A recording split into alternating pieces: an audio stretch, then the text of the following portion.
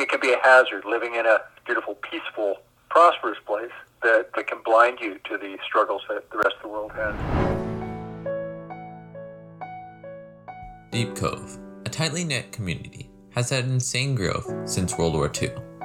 A lot has happened to Deep Cove in the 70 plus years since the 1950s, but despite this, many aspects have stayed the same throughout history. This is episode 7 of the Iron Sharpens Iron podcast, and today we will look into the development of life in Canada and more specifically, Deep Cove. Deep Cove, located in North Vancouver, BC, is a place enjoyed by both locals and tourists alike.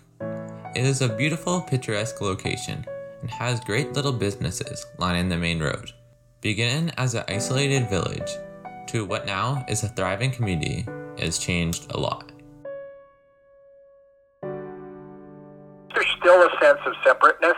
Once you've lived in the Cove for a while, you feel like apart from the rest of North Van or from downtown. It's not necessarily in a bad way, but even for me, it's still a special deal to go downtown. The Cove it's a special experience, a special place, and even though you can get on the bus and be downtown in half an hour, it's still a little bit cut off from the rest of the world, and both a physical sense and a metaphysical sense too. A lot of people growing up in the Cove, because it is so safe and prosperous, people can grow up thinking that the whole world's just fantastic, but you don't have to go very far from the Cove to realize it's not. And so that's the one hazard of growing up in a place like this, is that a person's worldview can be a little bit skewed or a little unrealistic.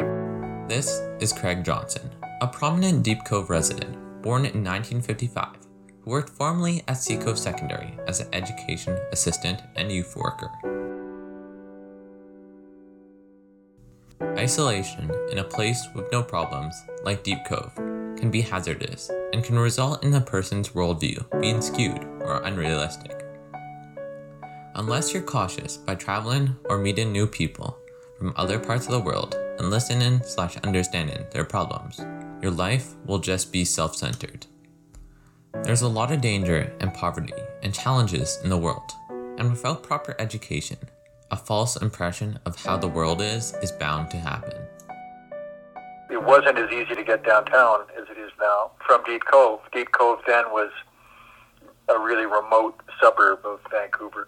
When my parents moved here, a lot of their friends would say, like, what the heck are you moving way out there for? As though they were in Chilliwack. Partly because it was more difficult to get from the Cove. There was no bus service. There was no freeway with a big bridge at the Second Arrows. So it was a community cut off to some extent from the rest of North Van. Experiencing the world through traveling, hosting an exchange student from Kenya, and learning about different cultures helps to open up your worldview. Going to Kenya, Craig Johnson and his family were able to see first-person the culture, living conditions, and environment of different parts of the world. That was a really important part of our kids' education, was seeing a part of the world where you talk about hard work. I mean, my God, we saw people wearing flip-flops, crushing rocks with hammers to make roads on the equator in the sunshine. And then all they'd earn would be enough to have supper that night, and then they'd be back at it the next day. So that helped instill some respect for labor and how hard some people have to work to make a go of it. Because in my experience at working at Cove, I certainly saw a change over the years in the kids going there. It became more and more common for kids whose families have an awful lot of money. That wasn't the case when I started, but it certainly is the case now. It can create a false impression of the way the world is. The Deep Cove life has changed a lot over the years. Many of the iconic buildings in the Cove were replaced by newer, bigger institutions in the last 50 years. Mount Seymour passes were only $2. Bus transportation was not ideal, and playing outside was one of the most entertaining things. These are just a few of the many changes. When I grew up, just about everybody was in the same socioeconomic state, which was comfortable. It was good. And that has changed once again in the last 40 years with improved transportation and bus service and the roadways, and also just the growth of Vancouver. Deep Cove started to be recognized for another reason, that it's a beautiful, peaceful place to live. So it became much more desirable for people with quite a bit of money. It's changed again to be a middle to upper class community. So it's interesting how over my lifetime it's gone from working class when it was the sawmill village, and then working class after the war with returning veterans, and then as Vancouver grew, becoming a really popular place for people with a lot of dough. Everyone was in the middle class. No one was really poor, and there are very few wealthy people. But now, everything has gone more expensive, and almost unlivable to some standards. But one thing has stayed the same: the water and landscape. Almost every little kid had a little boat, and we'd go out fishing and rowing around and exploring. Down at the public wharf at the foot of Strathcona in the summertime, there would have been a whole fleet of little dinghies pulled up on the beach, myself included. So we spent a lot of time down there, swimming and boating. So basically the mountain in the winter and the ocean in the summer were the big recreational things. Plus, and there was a lot more just play, like just running around playing. Up until the time of the war, the only people that were around the Cove were either vacationers or permanent residents that worked at the Dollarton Mill. However, when the war ended, many servicemen came from overseas and started filling up houses. Many servicemen were coming back from overseas and getting married and having families, so it made the housing shortage even greater. So places like Deep Cove and other similar communities near Vancouver started to fill up. So when I was a very young kid, almost everybody that lived here, their parents had been in the war and had lived through the Great Depression and all that stuff. Many of the first Deep Cove residents were seeking a post-war dream location, and Craig Johnson was no exception from this. My parents moved here in 1951. They had both grown up in Saskatchewan and moved here to Vancouver in the end of 1947, and they rented a basement suite in North Van for 2.5 years until they saved up enough to buy this place. Because that was one of the benefits of the Cove being primitive then. It was also a cheap place to buy a house. At that point, after the war, a lot of properties in Canada had been set aside and could only be bought by veterans who had served overseas. As a way of rewarding servicemen for being involved in the war, they were able to purchase a house more realistically and affordable for people. It encouraged the sense that it had been worth it, that being a part of the Army or Navy or Air Force had been a benefit. I grew up with frequent mentions of the Great Depression from both of my parents, because my father had to quit school before he finished grade 8 to go to work on farms in Saskatchewan during the 1930s, because his father had died and his mom couldn't afford to keep him in school. He certainly had and still has a very strong sense of the value of money and how it can be really hard to get, and he vividly remembers times when it wasn't easy to get a job or even to get a good meal. And then his way out of the Depression, and you could say that Canada's way out of the Depression too, was the war. Suddenly everybody was fully employed. When the war started, guys like him didn't necessarily see it as a bad thing because it meant a job. They could get the hell out of Saskatchewan or wherever they were stuck and see a bit of the world, and sounded not as romantic as the start of the First World War, but they had practical reasons for joining up, and probably even stronger reasons than patriotism. But there again, they were young kids, 17 or 18 years old. They were pretty ignorant of what war was like. But they were coming from a pretty rough, bare subsistence existence, but they were just absolutely terrified of the idea of going into debt because they'd known so many people who, at the start of the Great Depression, lost their farms or their homes, property they might have had, because they owed money on it and they couldn't pay their bills. In the early to mid-50s, the majority of people who moved to the Cove were returning veterans. And the aftermath of the war left everyone with a post-war dream. And certainly their dream was to put the war behind them, have a steady job, and get married and have a house and raise a family. And they were living that dream.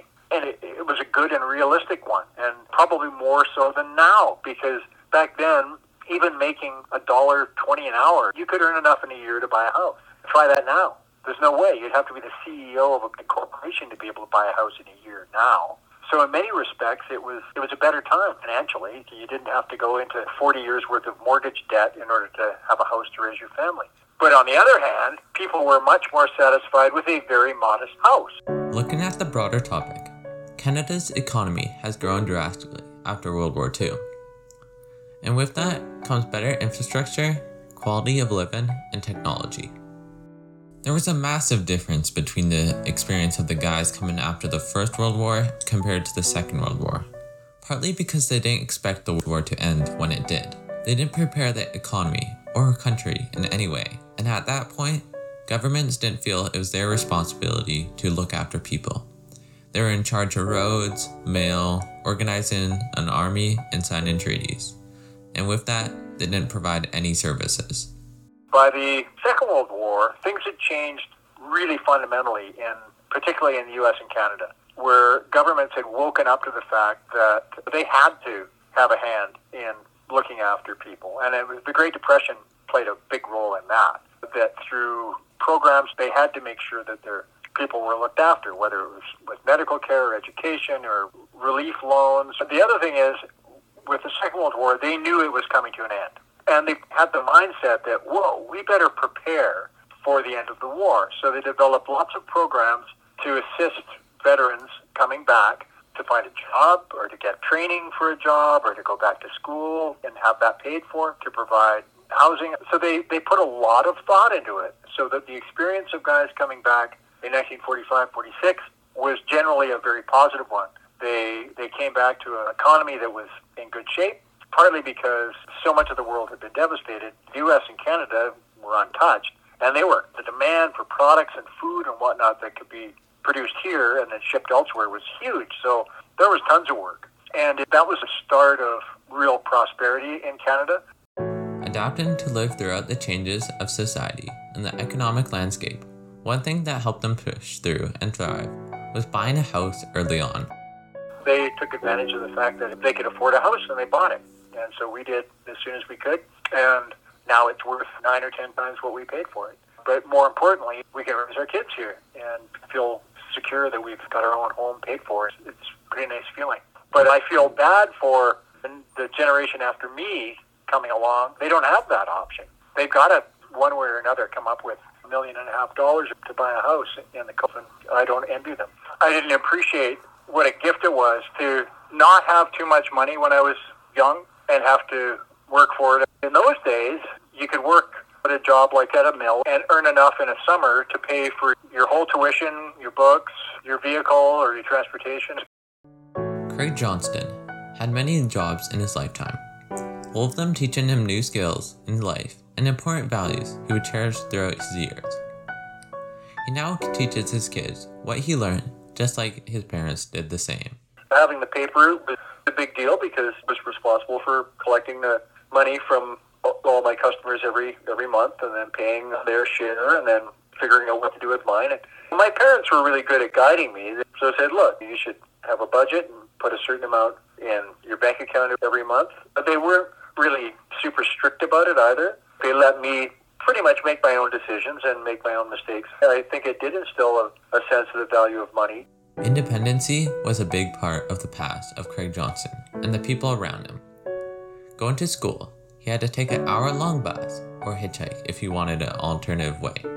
It was a sense of extraordinary safety, like there was nobody ever worried about their kids walking to school in the morning. A few weeks ago, I was down in the Myrtle, and I realized there were actually more parents there watching the little kids than there were little kids. Whereas when I was a kid, there wouldn't have been any parents there at all. It would have just been a whole bunch of little kids who spontaneously decided to play in the woods for a while. So that's changed. Whether it's realistic or not, that sense of being able to just run free as a kid has disappeared. The society would view a parent that let their kid do that as being irresponsible. That's the sense I got of how the Cove and the greater society beyond it has changed. We had a lot more freedom, and if we had a little job or some way of earning money, we were pretty much allowed to spend it as we pleased because there really wasn't anything bad to spend money on in those days, but parents had less to worry about. It's still a wonderful place to be a kid. It's just different than it was.